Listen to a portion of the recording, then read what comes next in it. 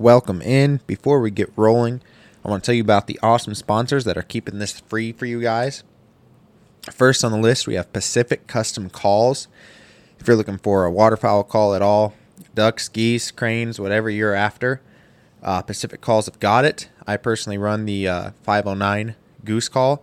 Been doing it for a couple years, and I love it. Haven't had any issues with it yet. The guys over there are awesome. So if you're looking for a new call, you can find them at pacificcustomcalls.com. Search them up, find what you need. If they don't have it, they will soon. Next, we have duckseason.com. This is a website where you can go on, put in your location, where you're at, what you hunt, what you go after, and you can link up with people from across the country and see what they go after, where they're at, and you guys can trade hunts. It's an awesome deal.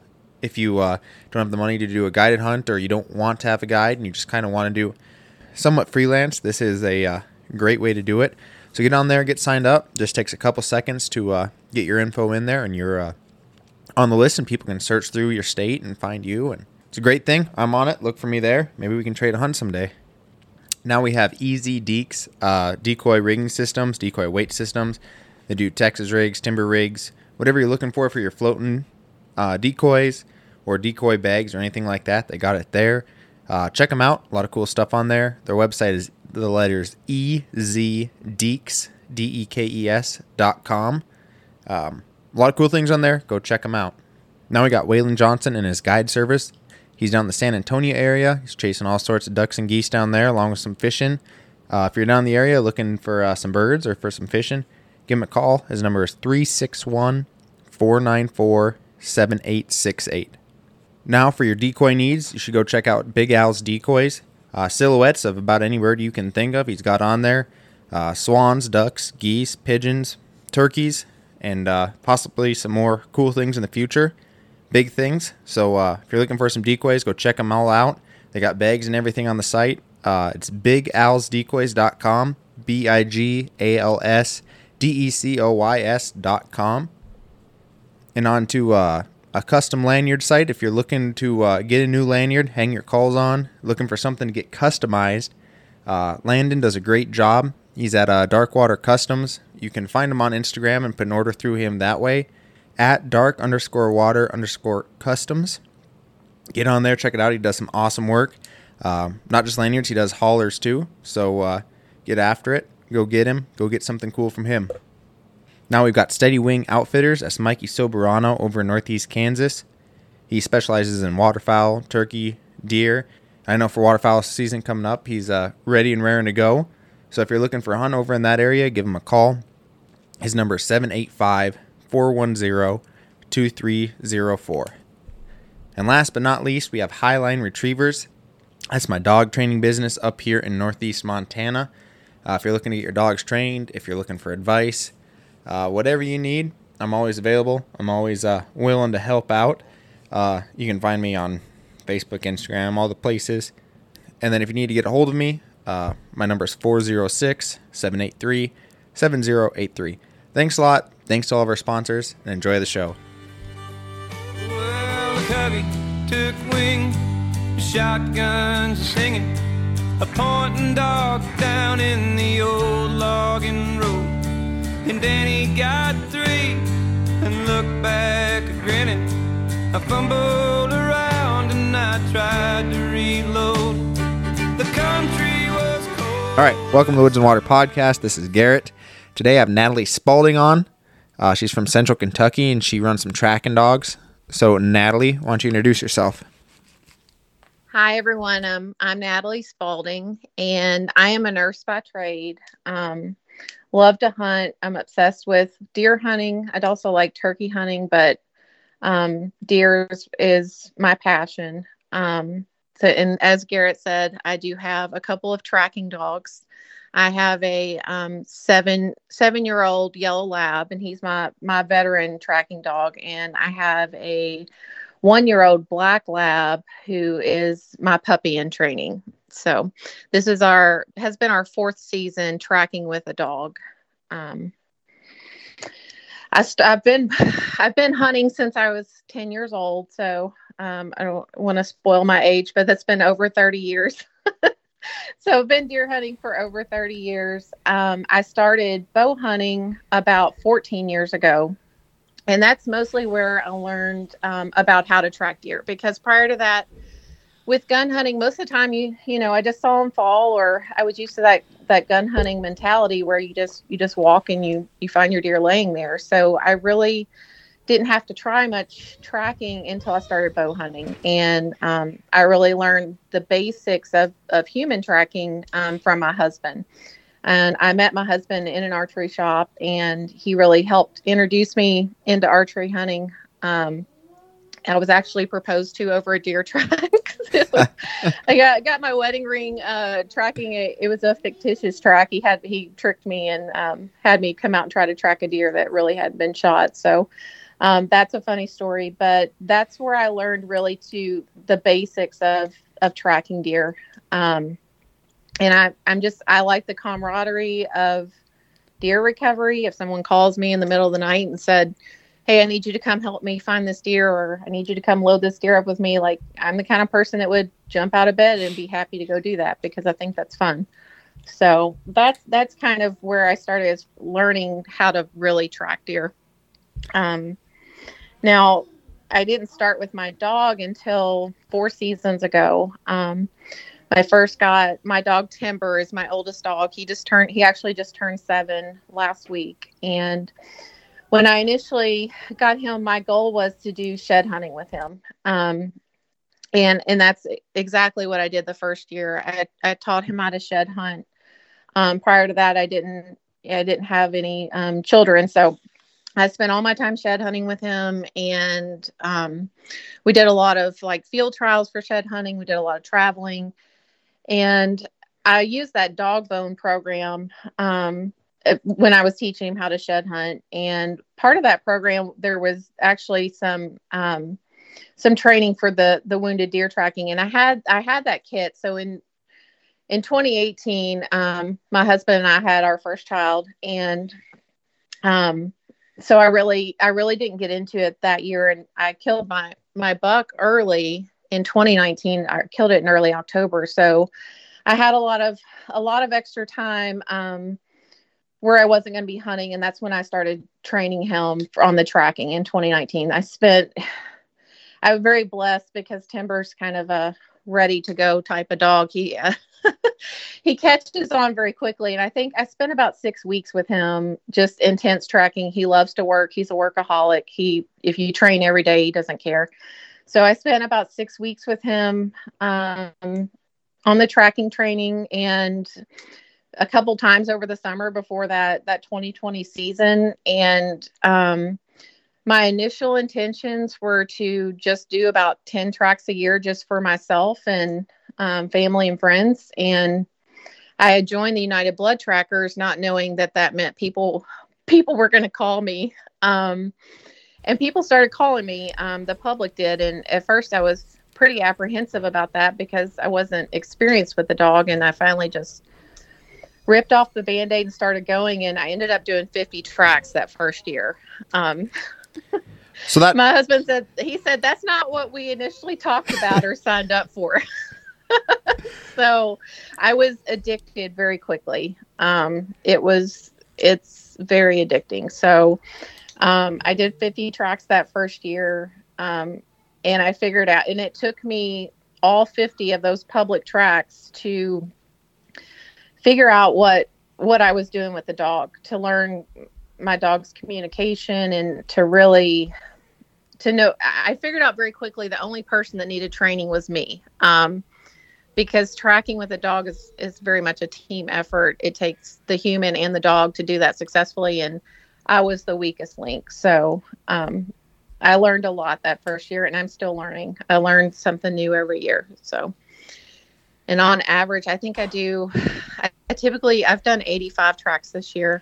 I do have a full-time job. I have a 5-year-old daughter, the 2 dogs, and I work for a nonprofit on top of that, and I'm in grad school. So 85 tracks is a lot, and I probably turn away just as many, but I can't get to everybody. So I do several every year. Okay.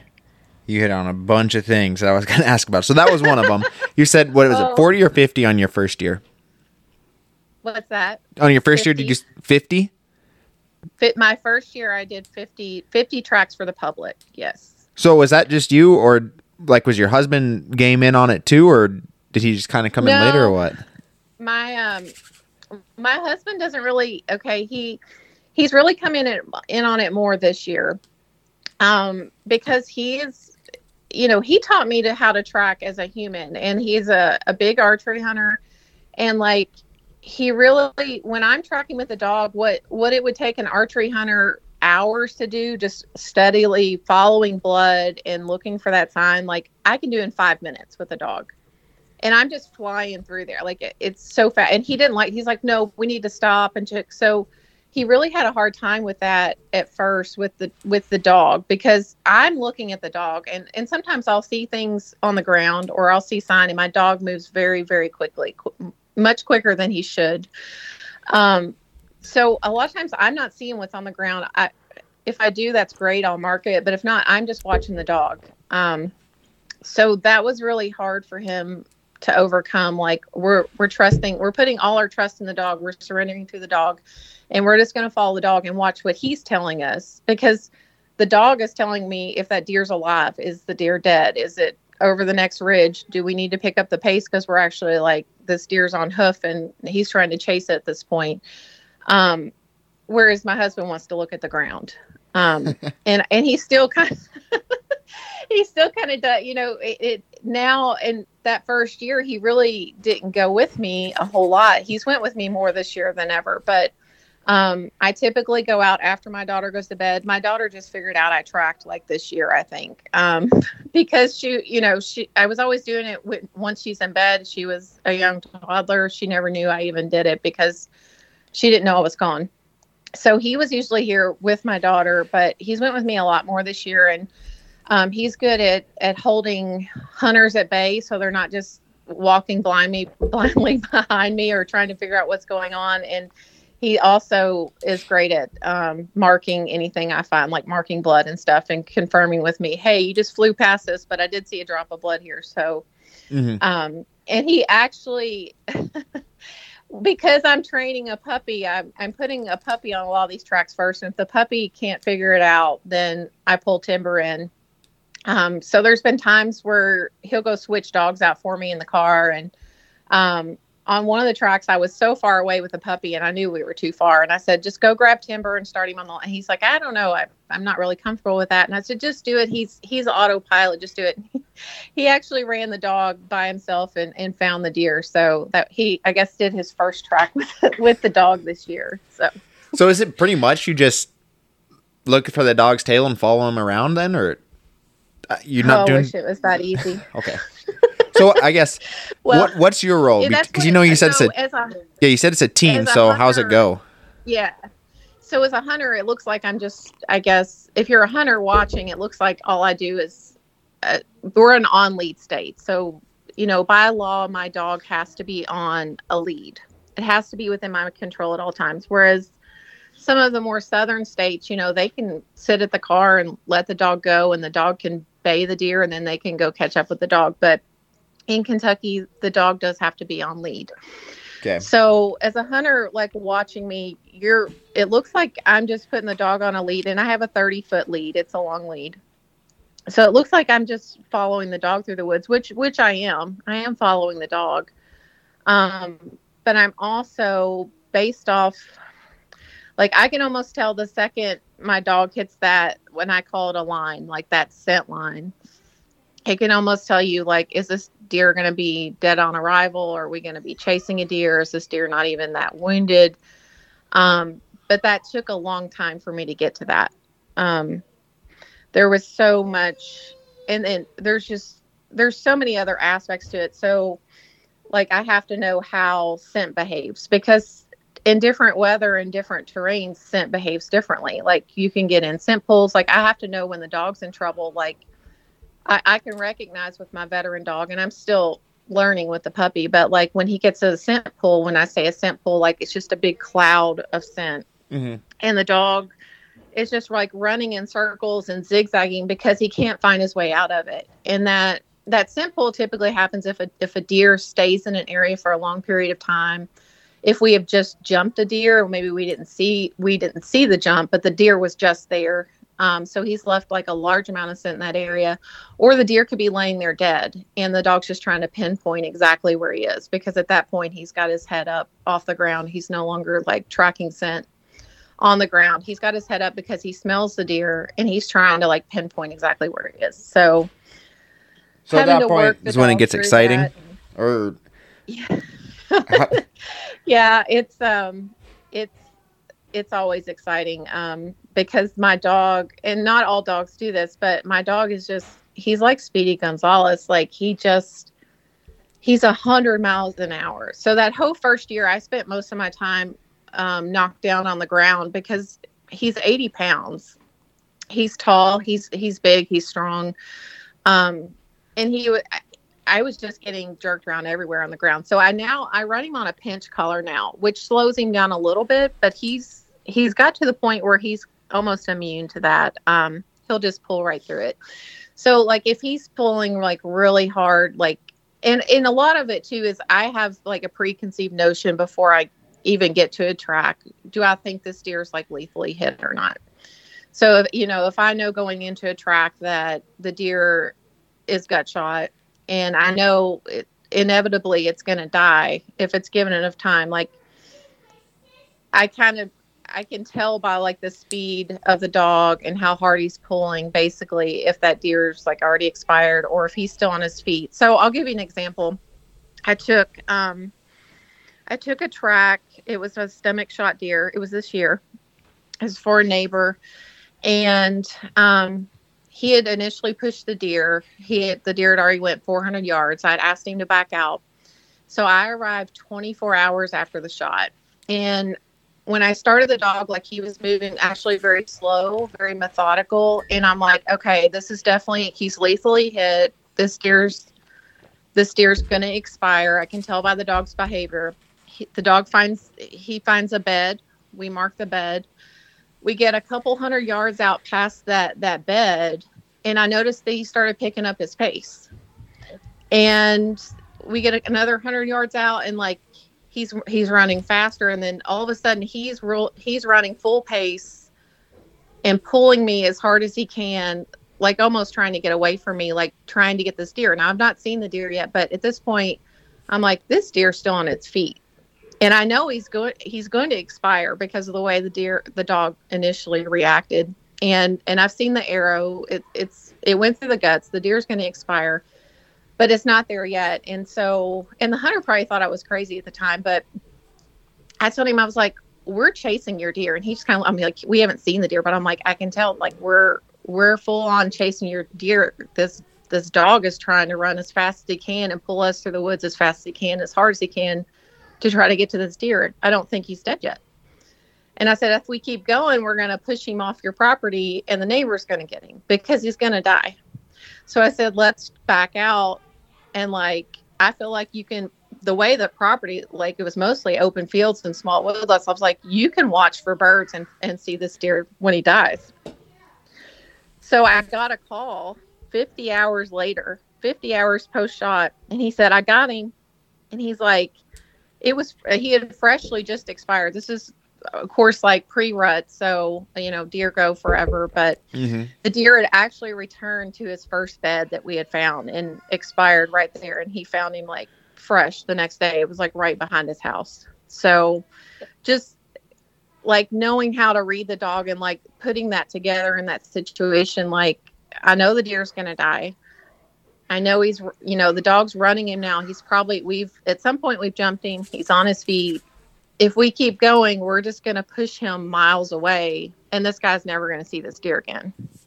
So like, best case is to back out and let the deer have his time to die, basically. And that's, so, I mean, it worked out. And I mean, he found that the deer was still limber when he found it. It was like, it came back to that first bed, which was like right behind the guy's house.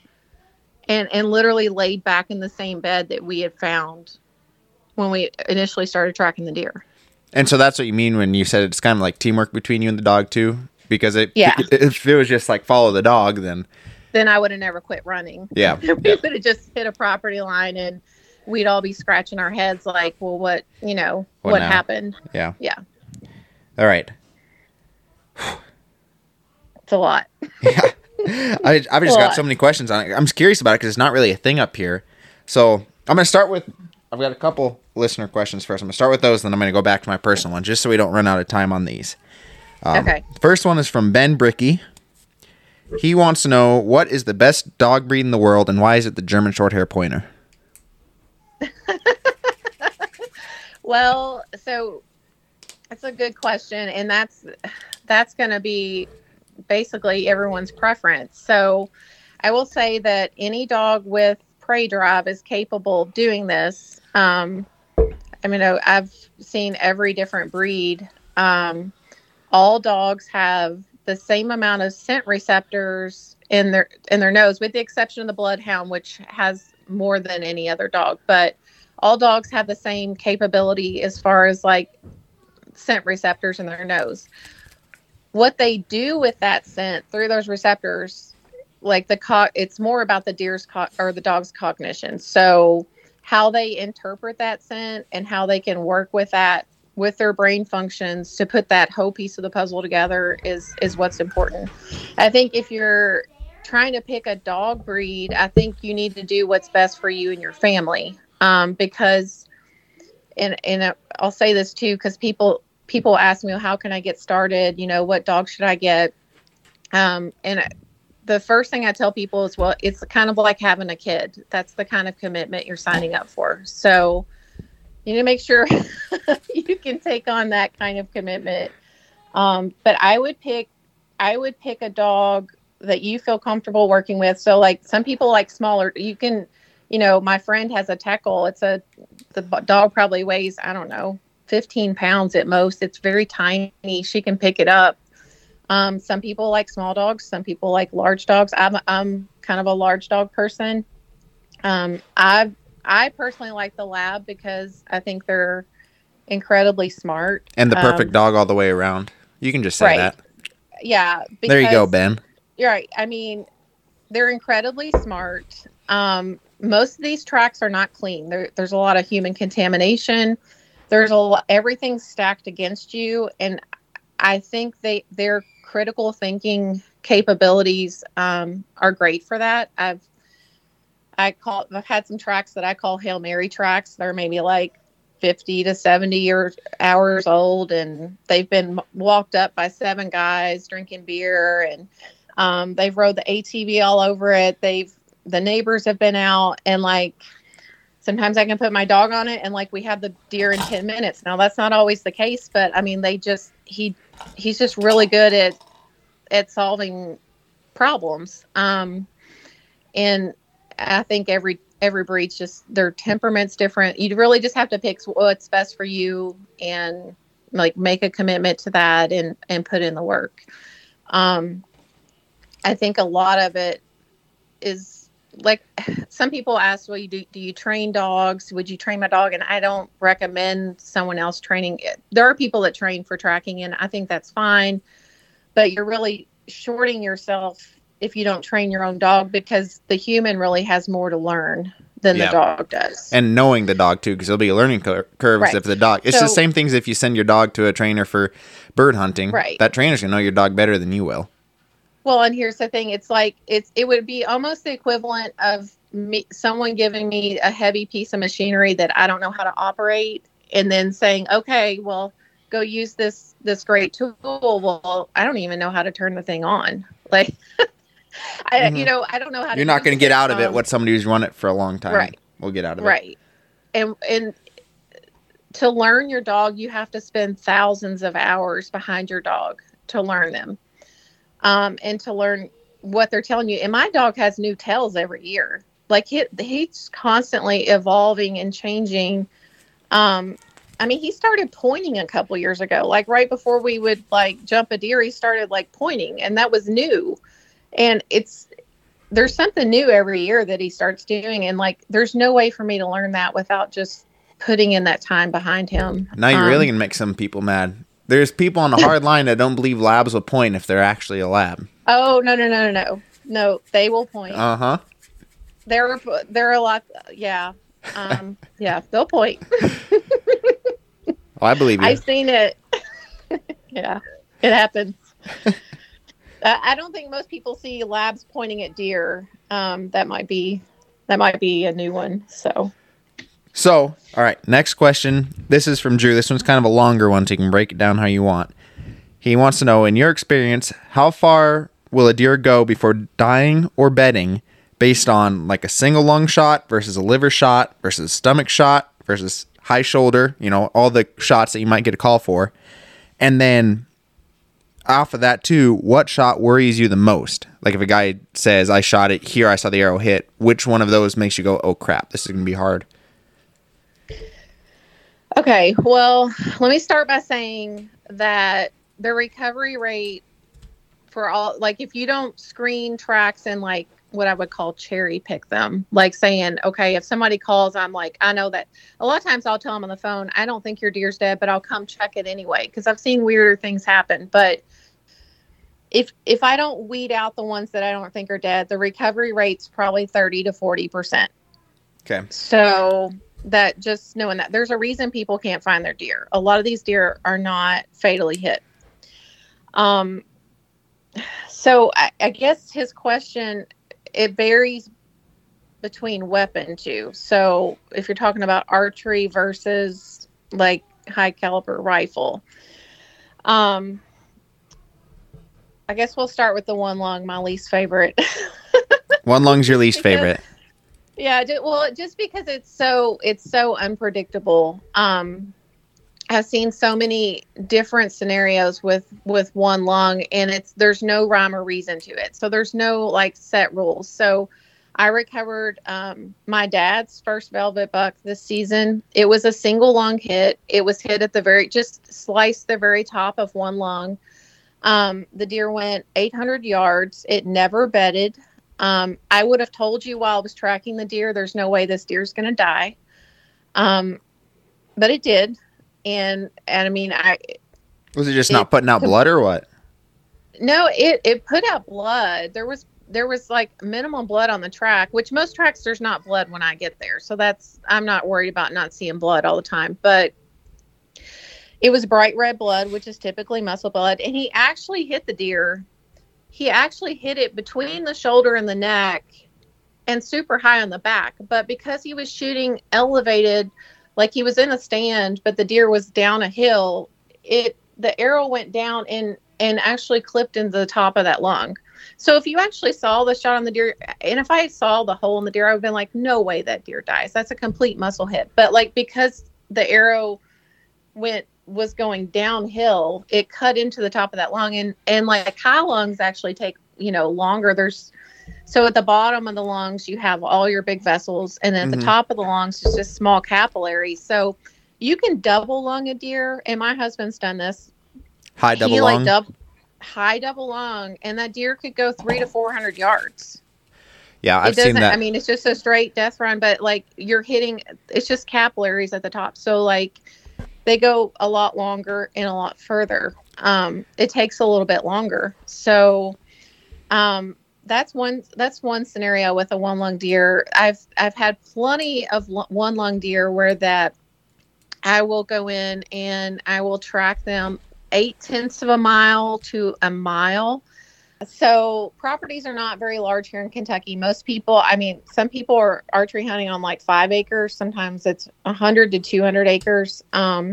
So you run out of property lines pretty quick. So a lot of times we can't finish tracks because we hit a property line. But there's been plenty of like one lung deer where I've tracked them, I feel like 0.8 of a mile to a mile.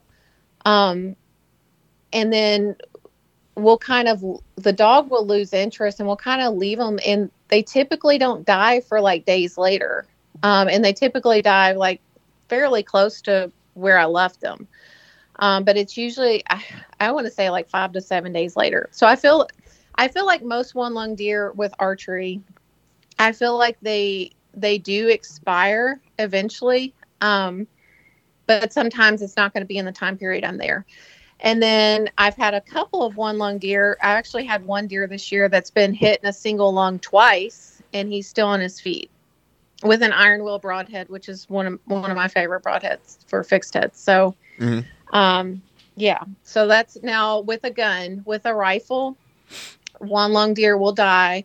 They're typically dead within 4 to 6 hours.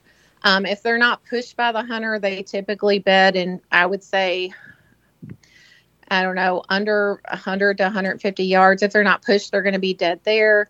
If they're pushed, they'll keep going a couple hundred more yards and bedding again until they're left alone to expire. So the one lung deer with a rifle die fairly quickly. I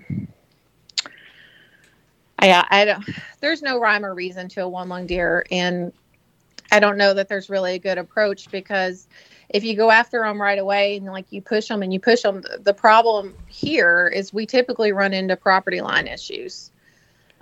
So if I chase your one lung deer off the property, then we're kind of dead in the water. So I had a guy call me this year, and he was on 60 acres, and he was surrounded by all urban neighborhoods around that he did not have access to. And he shot his deer in the shoulder. He felt like, I think he got like maybe 8 to 10 inches of penetration. He felt like he had got one lung. And so we talked about it on the phone, and I'm like, I can come track that for you, but I feel like you're so close to a property line. I'm going to run it off the property line, and you're not going to have access to it. Like, it's basically going to be gone, and it probably will die later. I hate to leave people to like looking for birds. So I'm like, if you watch this property for birds, like, you're going to find your deer. And so he called me back a couple of days later, and he's like, you're right. I watched for birds. And like, I literally went in there as soon as I saw the birds. Like, I went in there and I found him. He's freshly expired. And I'm like, so, I mean, that works out. Like, we didn't run him off the property. Mm-hmm. I've had somewhere, it was on 12 acres, and like, we pushed him onto this lady's property, and no one wanted to go knock on her door at midnight with headlamps on, because we thought we would kind of creep her out. So we backed out, and the guy watched that property for like 7 days. And then finally the birds came in, and like another one lung deer, like, he was able to go in there and get it. But most of them are not dead in the time period I'm there. And most people don't have the property lines to push them until they're weak enough to try to dispatch them. Yep. So it's a challenge with one lung deer. And there's, like I said, there's no rules when it comes to archery. Some of them actually make it. So, yeah. Gut shots. All gut shots are going to die. When I say gut shot, I mean like stomach, liver, intestinal. They are going to expire. I've had one that survived, and that was kind of just a weird situation. The guy shot it with a rage, got entry and exit smack in the center of the deer. But the rage did not deploy, so it put small holes in it. And where have I heard that before? Rage.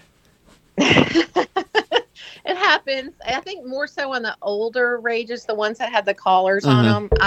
That's typically the case more.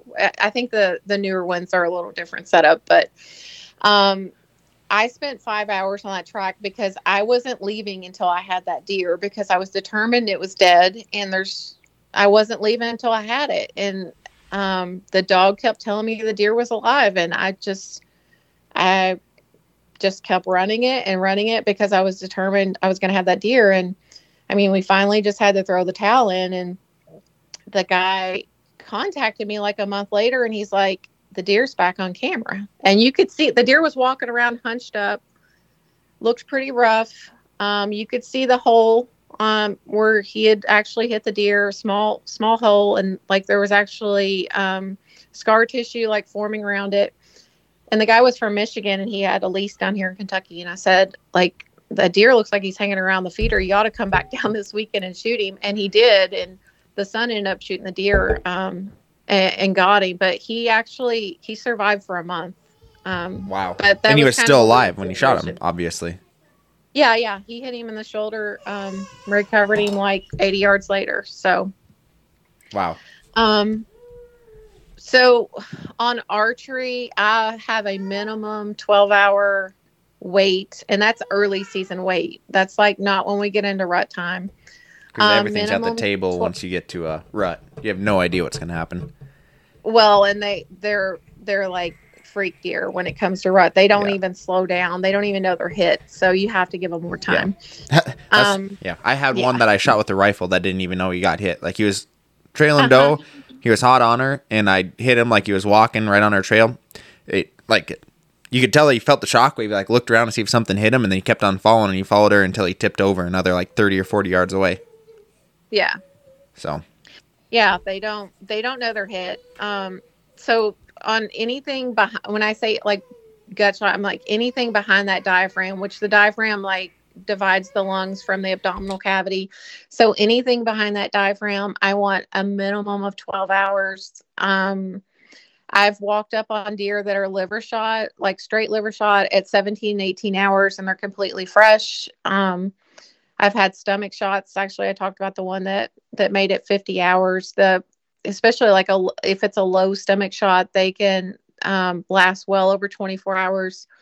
I've walked up on them at 28 hours and they're freshly expired. Now I will say, and not that I guess we can talk about broadheads later, but I shoot a fixed head and I have different, broadheads, different favorite broadheads for different situations. But I will say on a large cutting mechanical, it does reduce the time, I think, that it takes for them to expire if you get a pass through in the abdominal cavity. Okay.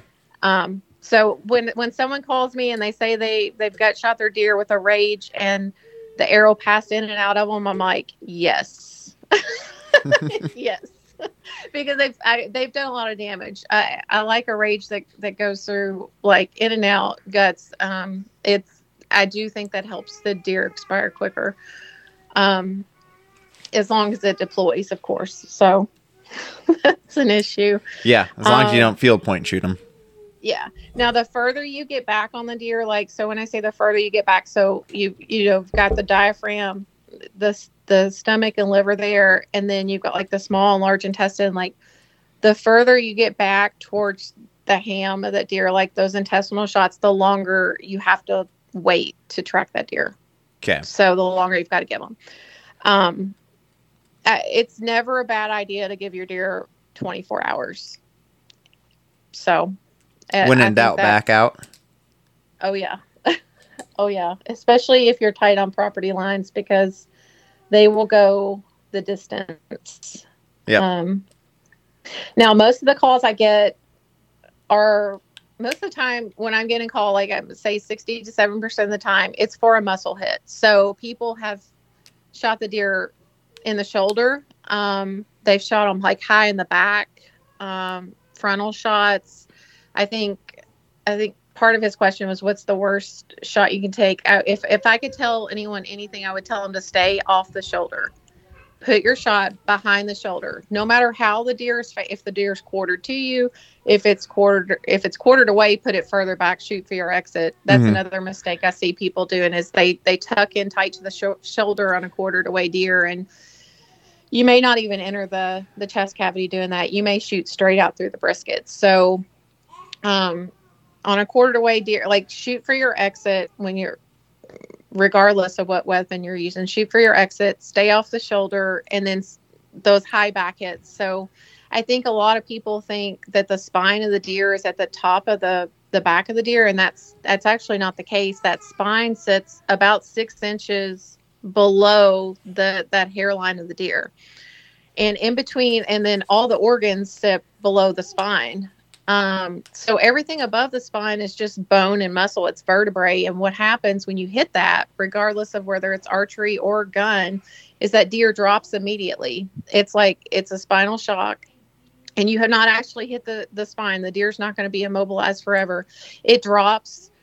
It may roll around. I've had people where they crawl out of the field on their stomach. Sometimes they'll lay there for 30 minutes and pretend like they're dead. And that's when people let their guard down and they start celebrating and calling people. I've had people actually touch them, and then all of a sudden that deer jumps back up, and you'll never see it again. You will never see it again. We will never catch up to that deer. So, and it's deceiving to people because they think there's no way that deer can make it. It's so hurt. It was laying there for 30 minutes and it crawled it couldn't even walk straight. It couldn't get out of the field. Well, all you did was knock it silly for a second. And, it's basically like it passed out and it just got knocked off its feet. And like, they'll regain their consciousness and they'll go on. You'll never see them again. Yeah. So, yeah, a lot of those. And then the worst shot I think anyone could take is a full frontal shot. And there are a ton of gun hunters that like that shot. And it's probably worked for them 9 out of 10 times that deer drops and they never have to call a tracker. But if you have to call me for a frontal shot, I'm transparent with people. If you shot your deer facing you and you have to call me, the chances of recovery are extremely, extremely low. So, they'll probably, if it's a high caliber rifle, they're probably going to die days later just from tissue damage and maybe like infection, or they may get run down by coyotes, but like they're not going to be dead in the time period I'm there. Unless you caught the jugular or you got it all the way back to the heart or whatever. Well, yeah, but if they do that, they don't need you. Yeah. Right. Yeah. That's they don't need to call me. Now on archery, it's really, and a lot of times what I see people do when they're making that frontal shot, which I would just say to just don't even make the shot. But what they'll do is they'll go to the left or the right of the center of the chest, thinking that they're shooting into one of the lungs. And that chest actually comes to a sharp bow. And when you hit to the side of it, your arrow just deflects and it runs up behind the leg of the deer and you never enter the chest cavity. Yeah. And you could, those people will track those deer for 700 or 800 yards on bright red blood. They keep thinking the deer is going to be expired, but like they typically make it with archery. They're typically, I've only seen one. I've recovered one frontal shot. It was this year. That was an archery hit deer. And the guy, it was actually unintentional. The deer spun when he shot and he ended up being a frontal shot. But he hit it in just that little quarter center part of the chest. And it actually went all the way through and exited out the guts. And that's the only time I've seen that work out. And it was just kind of a fluke. He wasn't even intending to shoot it there. So, it's very, very rare that we recover a frontal hit deer. So I don't know if I touched on all that or not. I could go on about that I could tell stories forever. I'll tell you a story about a frontal hit deer just to give you an idea. So I do, there's a disabled youth hunt in my county that's put on by the conservation officers, and I track all the deer for the youth hunters. And I'm always tracking with one of the conservation officers. So, and I typically would never track deer like right after the shot like that, but they like to recover them immediately. So the conservation officers go with me, and if the deer's not expired, then they assist in that process. So there was a deer that was shot literally center of the chest. It was about a 50-pound doe. It's very small, smaller than my dog. We'll put it that way. It's smaller than my dog. She was shot center of the chest. I didn't know where she was shot, but that night we tracked her. We actually caught her bedded twice. The second time where we got to her bed, I got the officers within about 3 yards of her, but she was in such thick briars they couldn't see her to dispatch her. She jumped up. We followed her another 200 or 300 yards, and we finally said, you know what, let's just back out and come back in the morning. We can't do this all night. We keep jumping this deer. And they thought it was like a one lung hit. So we go back the next morning. This is like 17 hours after the shot. We go back the next morning. We put the dog on last blood, and I was tracking, and the conservation officer and my husband were sitting back in the ATV because at this point we're assuming this deer is expired. I was tracking in short grasses, and the dog was just kind of moving kind of nonchalant, and I wasn't really on edge for a live deer, but he all of a sudden like jerked and took me in these large grasses, and the deer jumped up, and I started reeling him in. She jumped up, and at that time I saw the huge hole in her chest. She reared up on her hind legs and tried to attack my dog. This is a 50-pound really? fawn. 17 hours after the shot, she stomped, like coming up on her rear legs and like trying to stomp down on my dog, trying to hurt him. I'm like reeling him in at this point. I'm yelling for help because I have my pistol, but I don't have a long arm or anything. And she's just standing there like facing both of us like, bring it, lady, bring it. I dare you. Like, she's going to stand her ground. And of course the dog's going crazy. So I'm holding on to the dog and waiting on somebody to come with a gun. So I move over to the side because I'm like, I'm not going to shoot her again front on because I know that's going to do no good.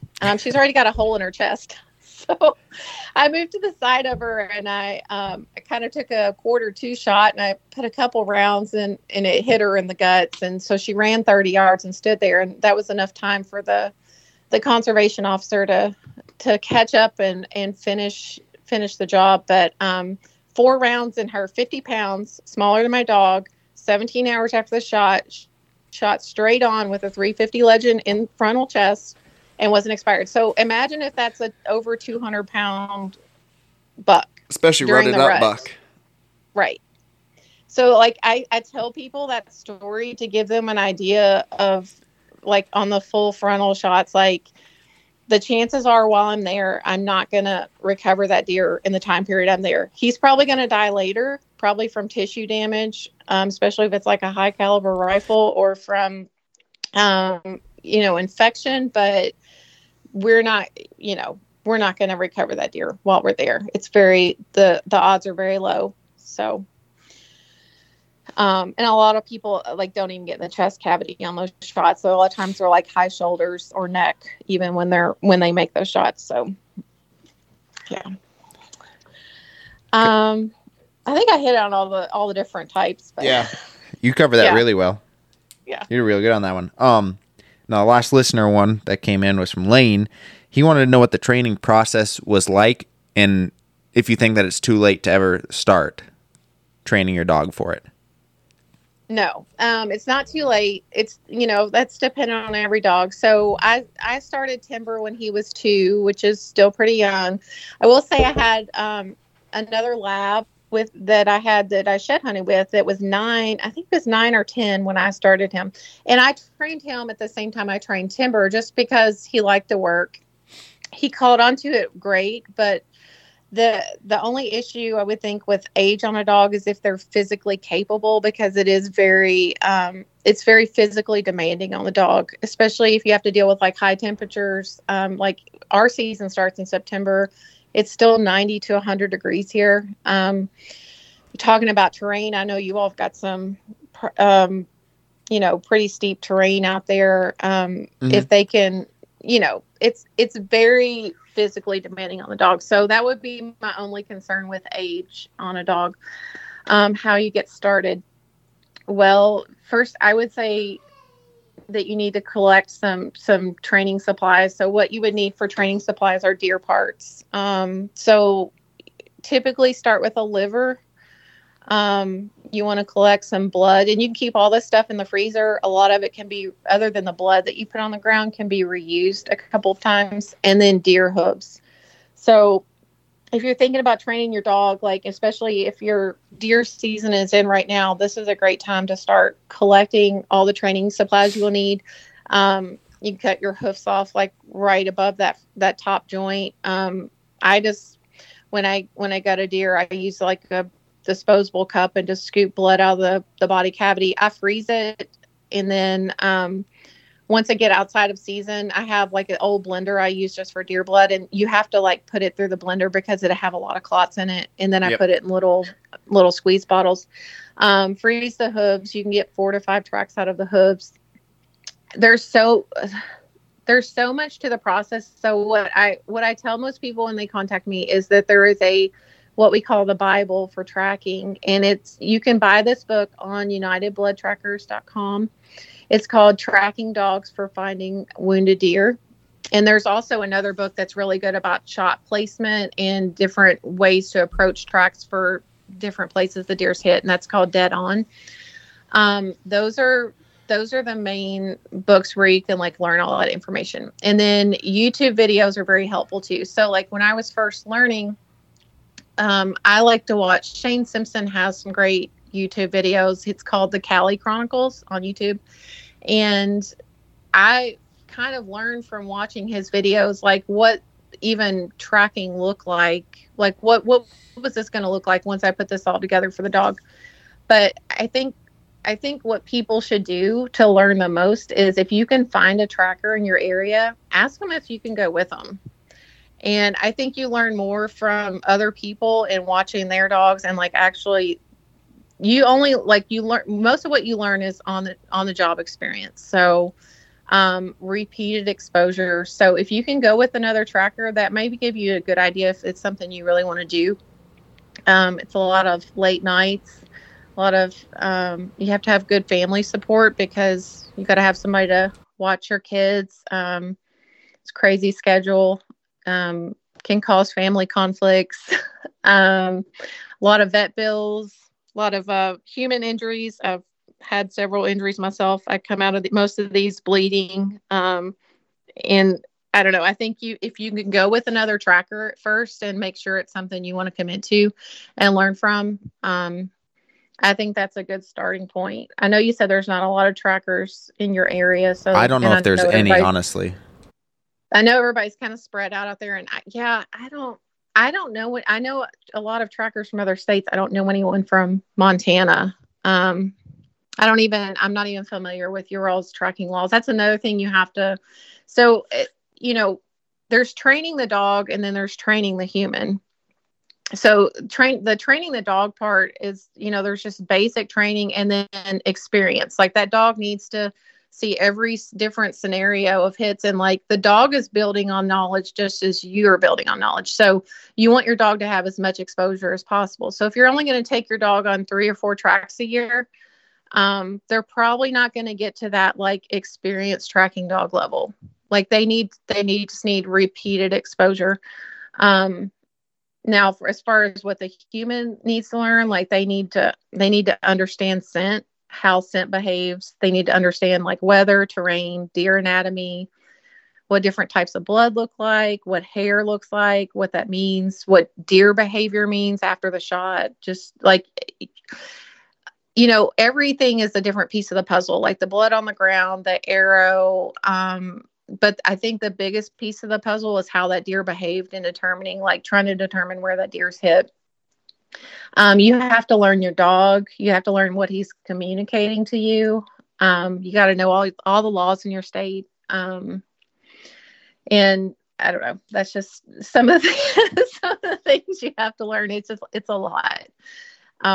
And as a hunter, watching someone do it, it looks like, I'm basically just following a dog on a lead, but there's a lot more work that went to that point. And there's a lot, and it's a continuous work in progress. Like I learn new things every year. And deer are crazy. And, one of my mentors and friends, Al Sherman, says, never say never, because there's been times I'm like, there's no way this deer is going to die. And then 700 yards later, there he is, expired. And I'm like, I don't even know how this deer died. Like, I would never thought this deer would have died. I've got a broken arrow with fat all over it. Like, I would have never thought this deer would have expired, but it was. So just, it's a lot. Yeah. Yeah. So can you go anywhere and track them as long as you're following the local state laws? Or how does that work? Well, so there's different networks in different states. So I belong to, we just started our network here in Kentucky last year, and the purpose of our network is kind of getting out the information to hunters, and everyone's transparent about their experience. So, is this a team in training? Is this someone that's just starting out this year? Is there someone that's more of like a veteran team? Being transparent about the different teams' experience, and then where everyone's located to try to help hunters find people. I'm also part of Indiana's tracking network, which is very similar. Now, I think I could go to Ohio and track if I wanted to, but yeah, I would have to be familiar with their tracking laws. Now, if I wanted to be part of that state's network, I would have to follow whatever rules of that network. I say network, that means I get put on their map, and they have like a map for hunters that basically list all the trackers and kind of says, this is what their fee is. This is how much experience they have. And they'll have different teams marked, according to their experience level. And that way hunters kind of know who they're getting. And I think as a hunter, you should, if you're calling someone to track your deer, you should kind of vet your tracker, like, ask them questions like, how long have you been doing this? Like, what's your recovery rate? If they say the recovery rate's like 90 to 100%, that's a red flag. No one's that good. Yeah. Well, it's not even not being that good. That means they probably are very selective about the tracks they take. And it's not realistic.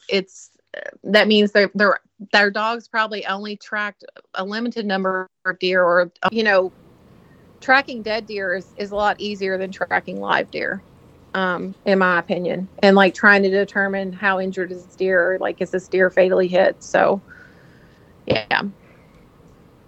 Okay. Now, got a couple questions here I want to try to get knocked out before we run out of time. Let's go like this. So for people, because like I really don't know anything about tracking dogs, but if I had one local to me that I was going to use, I got like a 3-parter. What, if you think you might need a dog, what is the right thing to do? What do you not do? And then when's the right time to call you? Like me as a hunter, if I know I made a questionable hit, I think I might need a dog. What should I do? Mm-hmm. What should I definitely not do? And when do I know is the right time to call you? Okay. The right time to call me, like if you already know your shot's questionable or you're questioning it, I would recommend to call immediately, because the people that I've tracked for before, or that have seen the dog work, other than them maybe calling their spouse and saying like, yeah, I got him, they're going to probably text or call me next if they question the shot, because most of us trackers have jobs, families, sports, other obligations. So if there's only a couple of us in an area, I can only do on like a weeknight, I can do one person, maybe two at most, depending on proximity of how much driving I have to do. So if I'm only getting one person a day on a weeknight, and I take it's first come, first serve. So you want to be first in line, or you at least want to be on my radar to get pushed to the next day. So like I would recommend calling immediately. The other thing, so where I see hunters making mistakes is not waiting. So the next thing I would tell you to do is to wait. Don't jump out of the stand 10 minutes after you shot the deer. Like wait, calm yourself down. Look, like start making landmarks in your mind, like where was that deer standing? Because I'm going to start the dog where the deer was standing when you shot it. So that's one of the first things I want you to take me to is I want to go to the shot site. Another thing I see people do is once they go to the shot site is they're so excited, they don't spend a lot of time at that shot site. So I'll ask people, did you get a pass through? And they'll say, I don't know. I never found my arrow. There's been several times when I arrive at the shot site that arrow is not 5 feet behind where they shot the deer. And it's like sometimes sticking up out of the ground, and they're so excited and they're so emotional that they couldn't even see that where it's plain for me to see. So like actually like trying to study that shot site, like, is there any hair here? Is there any blood here? Getting your arrow, looking at the arrow. And then if you're unsure of your shot, or you don't know enough about looking at the arrow, like calling a tracker is completely free.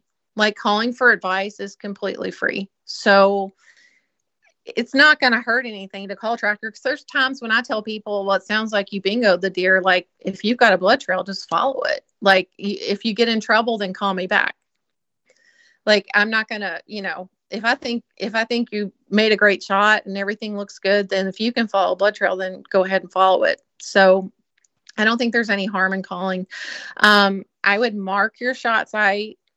If you start, tracking blood, like pictures are good too. So you can take pictures of everything on your cell phone and like have all that information to send a tracker. We can like put more of the information together to know like where that deer is potentially hit. So take pictures.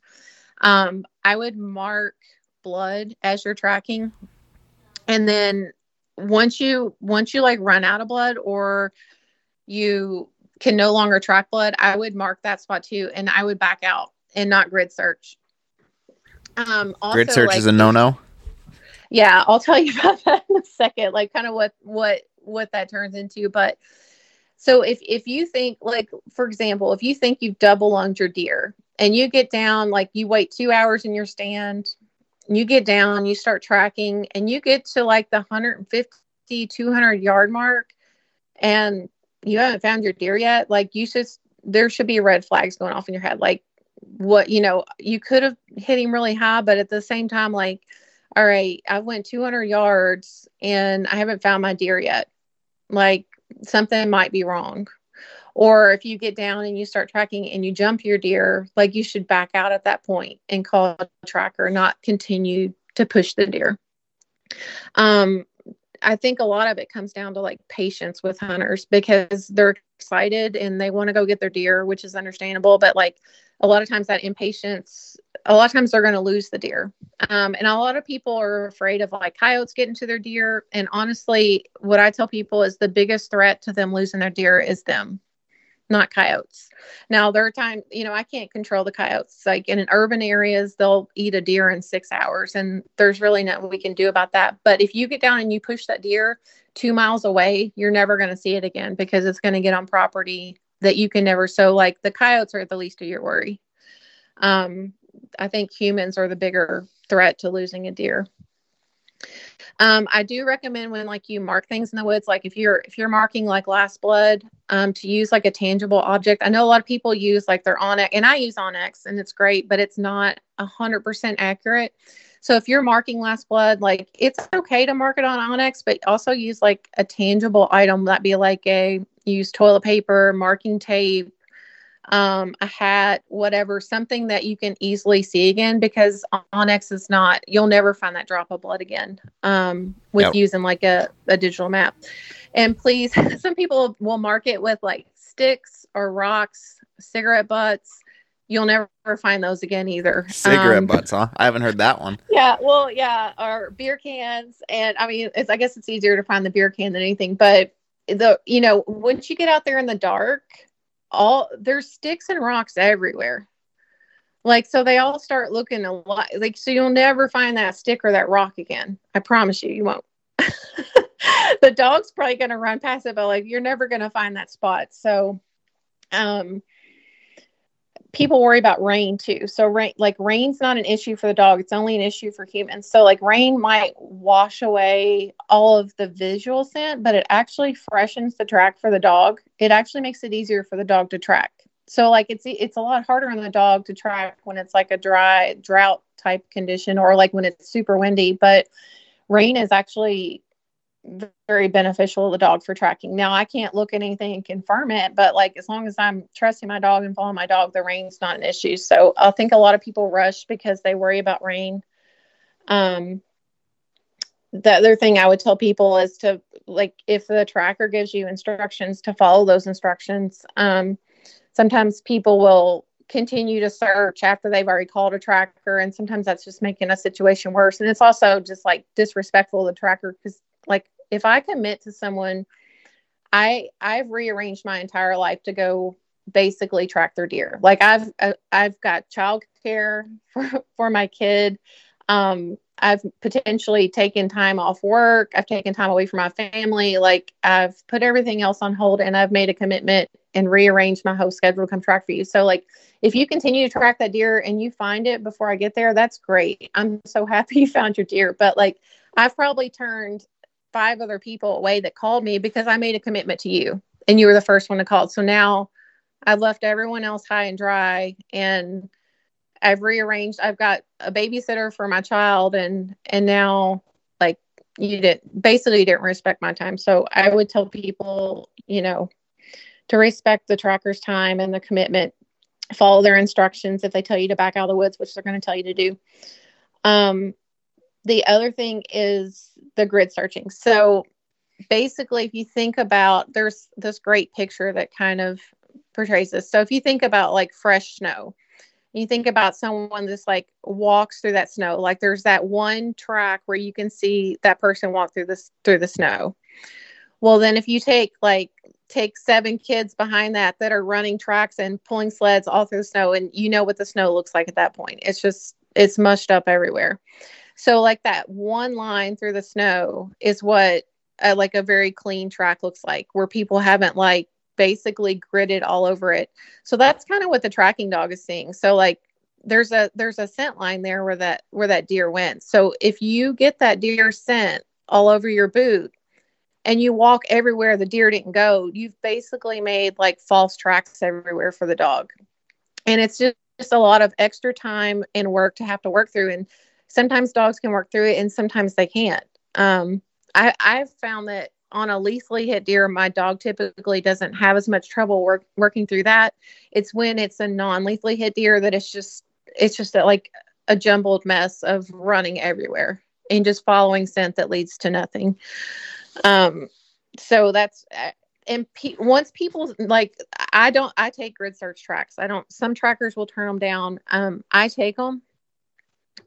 So if someone comes and they see me have to work through that and they see, well, you know what, the dog ran that way because I walked that way, but now we know the deer didn't really go that way. Because once we find the deer, we know that's not really the way the deer went.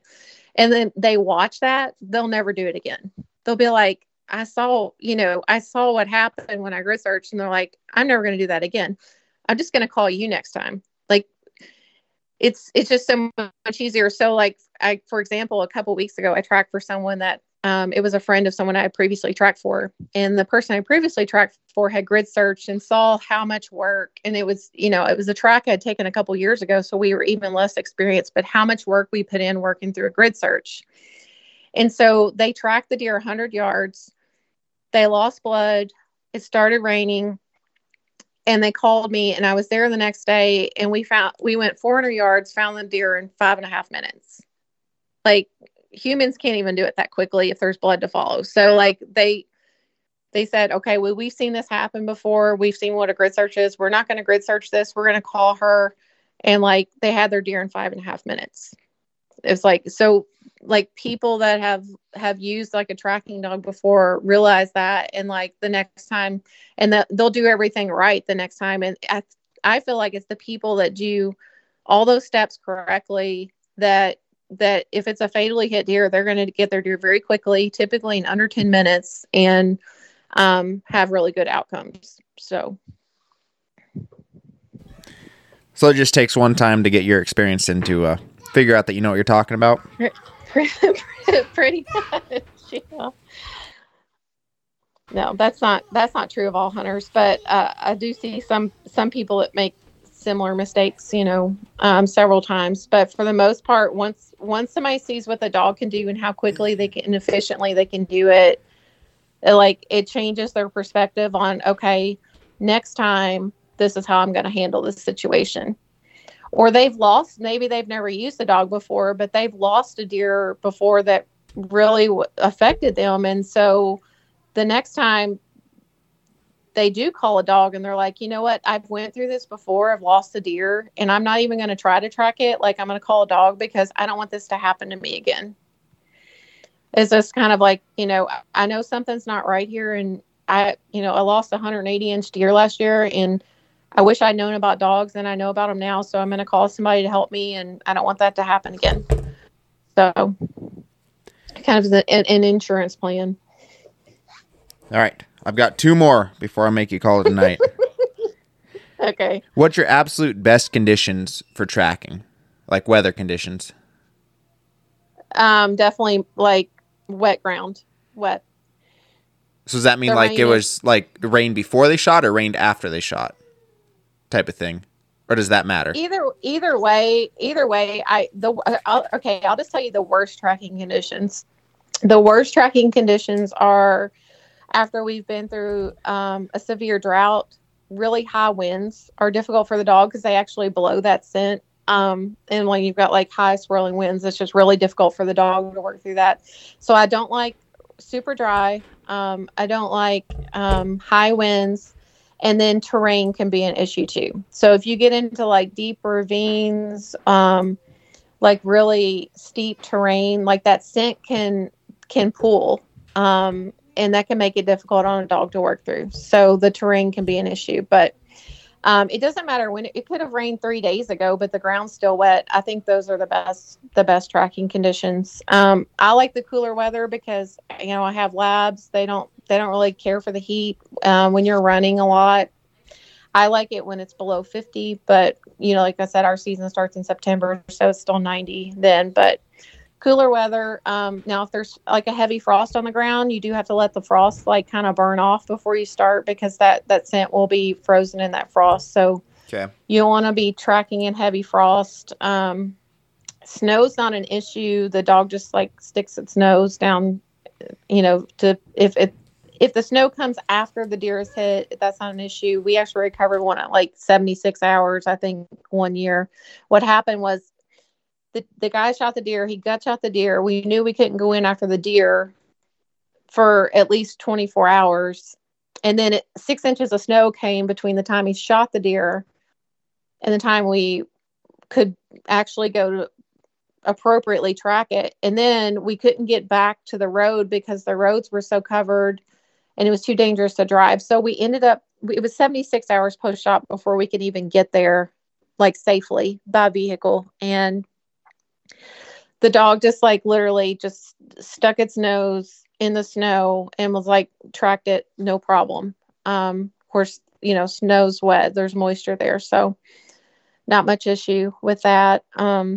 But like what I really cringe with is like the really high winds, when I'm talking like 20 plus mile an hour winds. High winds and dry conditions are the worst. Probably why there's no tracking dogs up here, because that's pretty much what our conditions are 24/7. Yeah, well, so here's the other thing. I think on a fresh track, that wouldn't be so much of an issue in the dry conditions, because like I went on a bear hunt in Arizona like a year and a half ago, and we used dogs, but they're tracking the bears that have just been there like 4 or 5 hours for, and that's almost like sand like conditions, and they have no issues. But I think when we're tracking wounded deer, like most of the times it's 24 hours post shot before I show up, just because people are waiting for me to get off work, or I've made them wait that long after they've shot the deer.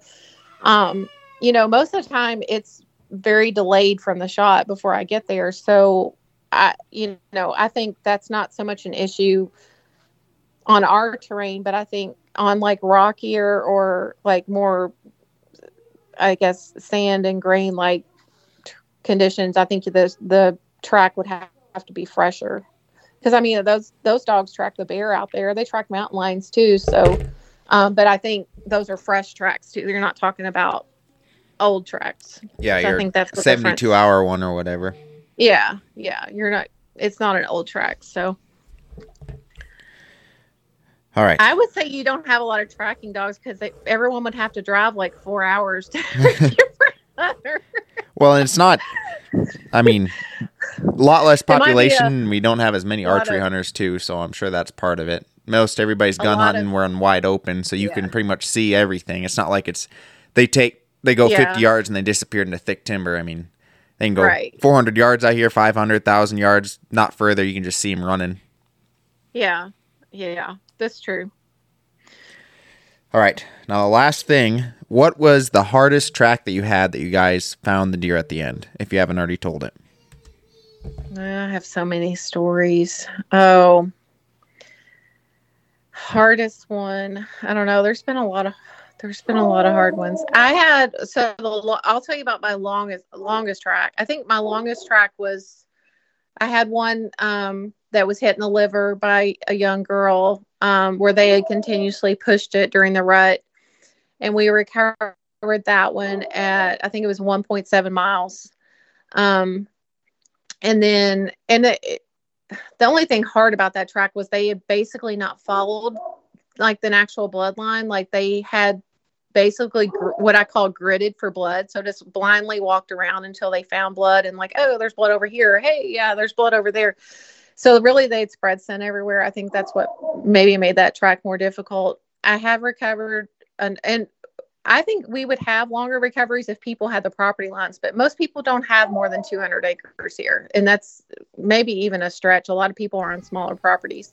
So we did have one we recovered at 2 miles that was shot in the ham with a muzzleloader. And that one had to be dispatched, but like we continuously just kept jumping it until we're able to finish that one. I think most of the hard tracks I've had are due to poor sending conditions or grid searching.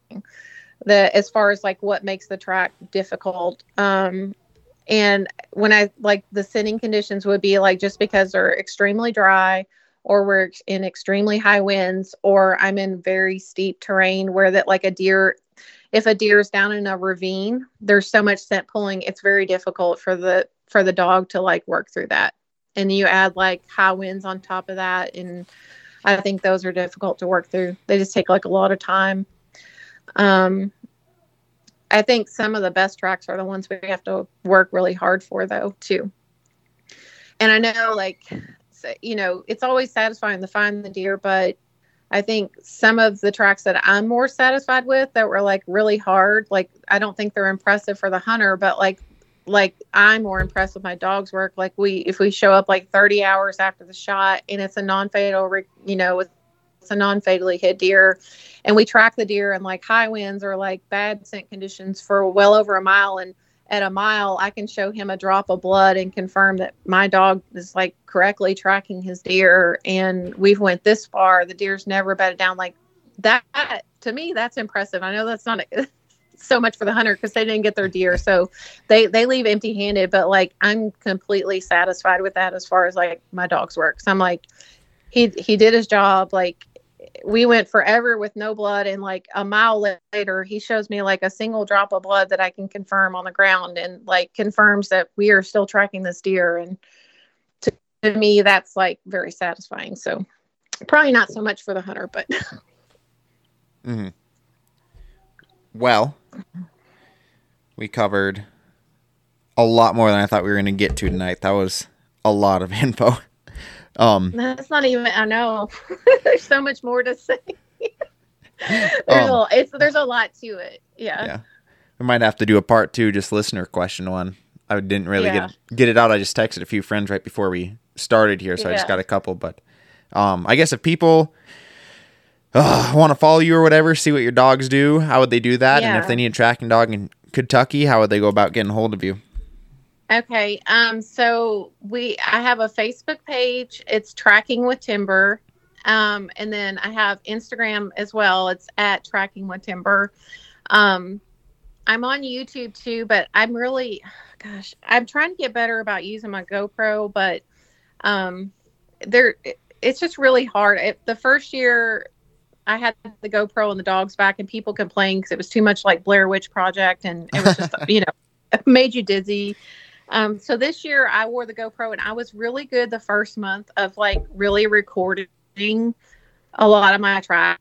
But as I got busy, I quit charging the thing, and I just, you know, it just got too crazy, and I quit recording. So I think I have like 5 or 6 videos from this year it's at Tracking with Timber on YouTube. So you can watch a couple of videos, but I'm really bad about, once it gets into the heat of season, not keeping all my electronics charged up. So I'm trying to get better on wearing the GoPro, but so Facebook or Instagram, my phone number's on there.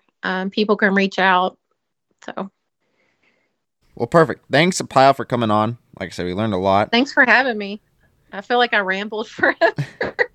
Oh, it's good. It's not like it was just a ramble. It's all good info. So yeah, I like to tell stories, so I have a bunch of stories. So that's perfect. Like I said, I'll probably have to get you on for a second one and do some listener questions and get some of those. People have heard enough of me talking over all these episodes. They're here for the guests, not me. So when you come on talk like that, that's perfect. Yeah. Well, thanks for having me. Yep. You have a great night, and we'll talk to you later. You too. All right. Bye.